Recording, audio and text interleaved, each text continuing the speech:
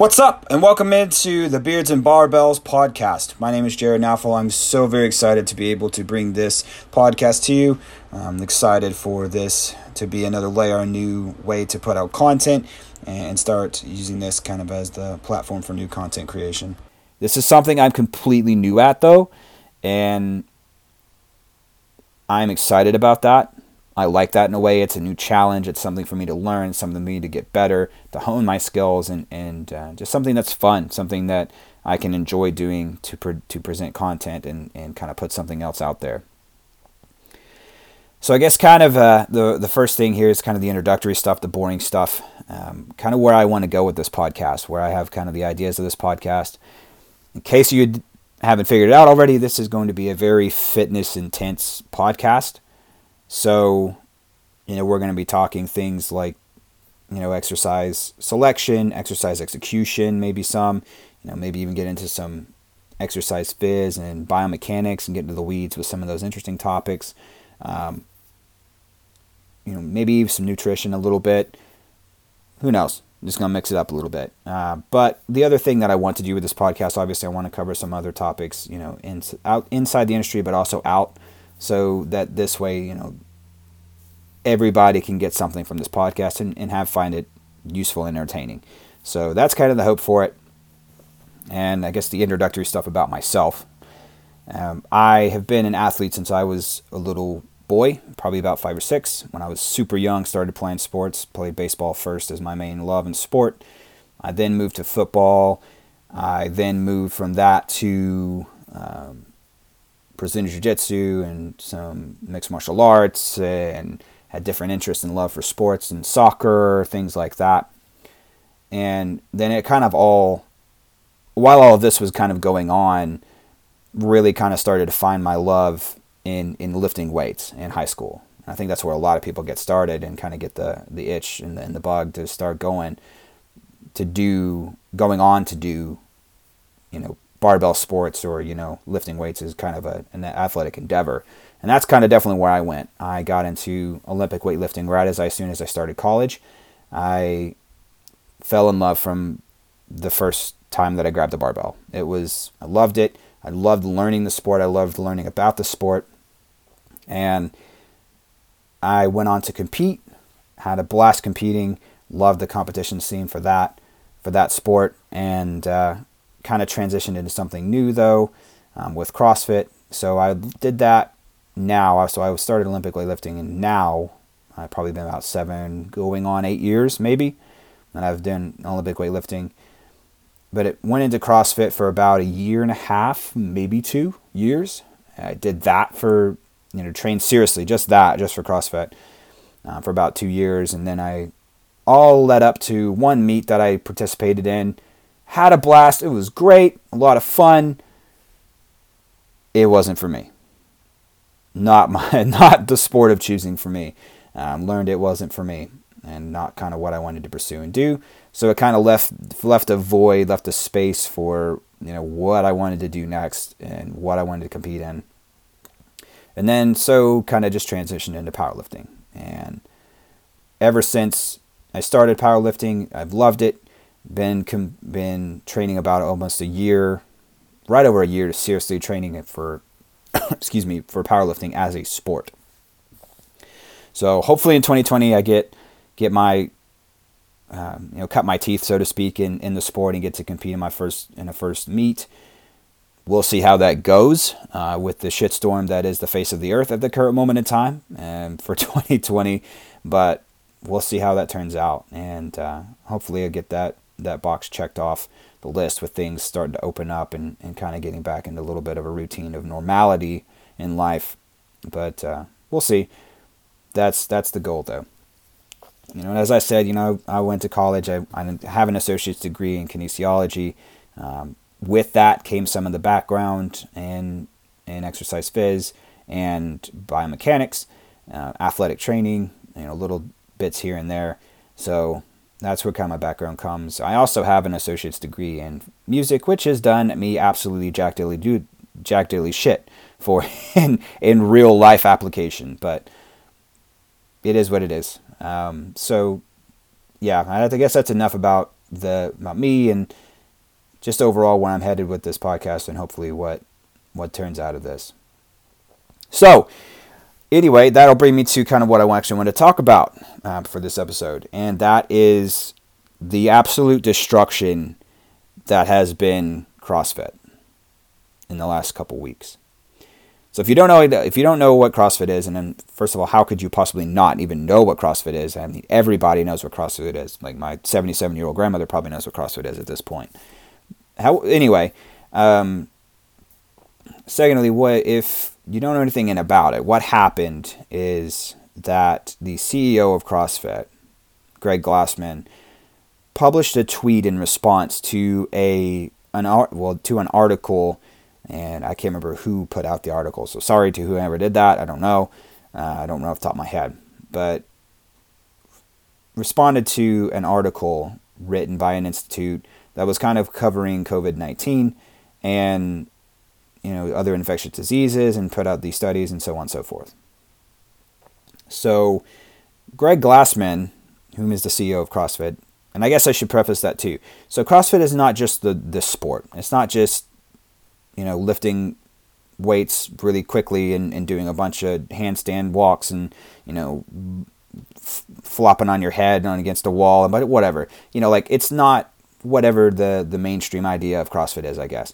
So, whatever. So it's not just that. It's not just a modality. It's not just a sport.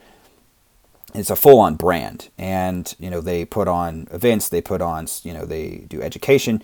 They do, certifications, to which one I actually participated as a certification, had my certification to be a CrossFit level 1 trainer. Had a wonderful time. It was great. It was an awesome experience doing so. But, it's more of a giant brand as well than it is just a sport, quote unquote, or modality that's sold. So, Greg Glassman is the CEO of this brand, this multi-million-dollar, worldwide, popular, well-known brand. And he responds to this tweet and references George Floyd in this tweet, and couldn't have been more distasteful about it. So, whatever. Okay, so even if we look at it from a perspective of, oh, he was joking, it was him trying to be funny, or he was just trying to, whatever, make a statement about health and stuff with, blah, blah, blah. Like, no, shut up. Like, the reality is, even if he was trying to be funny, there's a line, a very thin line that you don't want to cross, especially when you are that much of a figure of a worldwide multi-million-dollar brand that you need to walk. You need to walk that line very closely. And I'm all for jokes. I'm all one for messing around and like having fun and whatever, and like all in good fun. Okay, like whatever. But again, not acceptable. That's the last thing that he should have thought was an okay topic to come out. Something that's incredibly serious, something that's incredibly pertinent to our entire existence as a society currently, and uses that as fodder for a joke. I just, again, my opinions on the matter. I'm not a CEO. I don't own a multi-million-dollar worldwide brand. But I feel like if I was in that position, that's probably the last thing I would do, even if I was trying to get some laughs and some jokes. Anyway, all that being said, once he did so, there was also an email and a Zoom call that was leaked, I guess you want to say. And also preface that I don't know what was said in the emails. I've not seen it with my own eyes. I haven't listened to the Zoom call. I don't know what took place. I was only told what was in the contents of this by people that have read the email or have listened to the Zoom call, whatever. So I'm going off just word of mouth. But these statements and things that were also made during this Zoom call that was before he posted that tweet, and this email that was written at this time too, only cement the fact that he's a gigantic asshole. And does not look good at all whatsoever, as far as the implication of like, or the nail in the coffin, I guess, if you want to, so to speak, that it's the final nail in the coffin of making sure that there's no way that it's irrevocable. He's not going to come back from it. And excuse me. So, then he went on to resign not long after. He resigns, he retires, quote unquote, whatever he said, whatever the verbiage was. And Dave Castro took over, who has been Greg Glassman's little right-hand man for who knows how long, and who's to say he's any better.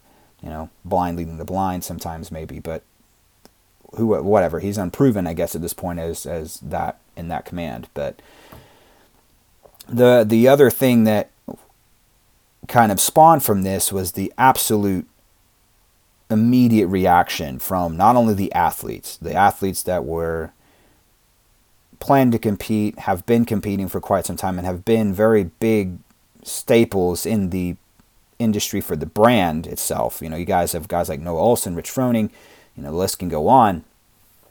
All of these athletes came out immediately and were speaking out against it, which is amazing, great. That's what they should have done. That's awesome. Denouncing CrossFit. So not only did they have that, so he lost that. The other immediate response was Reebok, whom has been the footwear and clothing sponsor, and who knows, maybe even sponsoring the bleachers that the spectators sit on at the games at this point, was in contract negotiations with the brand. Cut them off immediately. Said, we're no longer in negotiations. You can consider this to be off. Lost that sponsor. Who knows how much money of $5 gazillion was lost from that, probably. But the other thing that was particularly interesting was to watch how the affiliates reacted. Now, again, if you don't know anything about the structure of CrossFit as a brand, so CrossFit puts on these services, puts on these educational things, that does all that, but what CrossFit as a brand also does is it opens up these gyms. So you see a CrossFit, on your block, right? You see CrossFit. They pay, that gym does, every month to CrossFit to be under that name, to have that affiliation. Excuse me. And to use the methodologies and call that CrossFit. So, all of that money that they're obtaining from these gyms, who knows how much they make off of it. I don't have stats, I don't know. But I would have to say it's probably a lot of money. There was a very swift response from many a gym. And I think the last number I read, again, it could have been updated now, was over 200 gyms had renounced their affiliation and de-affiliated. Excuse me. So God knows how much money was lost there too. So now you've lost how much ever. You've now destroyed and tarnished the brand name that you've worked so hard to build. And not good news. So the other interesting thing to think about this is that CrossFit recently, in the last couple of game seasons, have changed the structure to the way CrossFit worked. Now, used to work, everybody competed in the open, which, is what it is. You go compete against the entire world in these online qualifiers. You see how well you've been. You put your scores in, yada, yada, yada. And then if you're good enough, you get to go to a regional event. And if you do well enough at regionals, you get to cement your spot to the games. Okay, great. That was awesome. It was a nice little package, little deal. It was good for consumers, yada, yada, yada. It's good for athletes. Well, CrossFit completely just shifted everything on its head. They changed the way the structure worked and tried to make it more inclusive for the entire world. And that way athletes from all different parts of the world were coming, from different countries, to the games. And it really saturated the games down, and the level of competition was questionable. So that wasn't favorable for athletes or for consumers to begin with, period, either. So it's interesting to see what's going to happen with Dave Castro, whether he's just going to steamroll the whole thing, he's going to sell it, or he's going to try to restructure the games as it was before and make it more consumer friendly, try to bring it back, give it some more life, because it's it's pretty much on its last leg as far as it stands, as far as CrossFit as a brand, and Greg Glassman tried to apologize. He tried to, kind of restate what he was trying to say in the joke, and trying to, hey, this is what I actually meant, but no, man, like, we know what you were actually trying to say, and now how it came across initially did the damage, so, excuse me, my throat is dry as a desert, it seems, but, yeah, it's going to be a very interesting thing to see in the future, and what's going to unfold, from the 2020 season on, and who knows who's going to pick it up and try to pick up the pieces and put it back together. I think it's going to be interesting to see who buys it and who starts branding and how they brand again, and how they kind of go about that. But at the end of the day, like, the actual CrossFit as a methodology, as a style of training, as a style of exercise isn't going anywhere. You can do CrossFit anywhere and not call it CrossFit. It's the same thing. And it's not going anywhere. The community's not going anywhere. The athletes have been extremely outspoken about how important the community actually is. And speaking from experience, somebody who's been in the community for a while now, and was an athlete at one point who was doing CrossFit mainly, that community is not going anywhere. It's not going to be hurt by at all by this, and that's going to be fine. But as a sport, it's going to be interesting. And whether that you hate CrossFit, whether you like CrossFit, whether you think it's stupid, whether you think it's moronic, whatever may have you, it's hard to deny that CrossFit has had a hand in bringing strength sports and barbell sports, powerlifting and Olympic weightlifting specifically, into a brighter light than it was before. Powerlifting is as popular as it was ever. Olympic weightlifting is as popular as it was ever, or more so. Now, I'm not trying to say that CrossFit is the driving force why these sports have kind of taken the mainstream, or been more noticeable, but it definitely helped. Whether for good or for bad, made Olympic weightlifting look bad or whatever, it's given exposure, and that's, at the end of the day, benefits everybody in this industry and in this sport, in these sports that participate in these sports. That's the good thing in whole. So, as CrossFit as a sport, I hope it doesn't die. If it does, it's not going to hurt me any, because obviously, it's whatever. It's not a competitive sport for me anymore. But we'll see. I'm interested to see what the future holds from the 2020 season on. But I'm going to wrap it up there. I really do appreciate it. If you stuck through the episode this far, thank you. I appreciate it. These are going to get better as I do them. So if it wasn't the greatest, oh well. Like, it'll get better. I guess is the best way to put it. As I get more comfortable and get into it, it'll be fine. And hopefully the goal is to have one a week moving forward, and to give kind of a consistent flow of content. Other things are in the works. With YouTube, maybe potentially, I'm going to figure out the logistics of that and how that's going to work and what I want to put out, but I'm going to try to start doing that soon. But yeah, I really do appreciate it. I'll put all the links to, social media and stuff in the descriptions and junk, and whatever else. But thanks so much for checking out the episode, and I hope you have a good day. We'll talk to you later.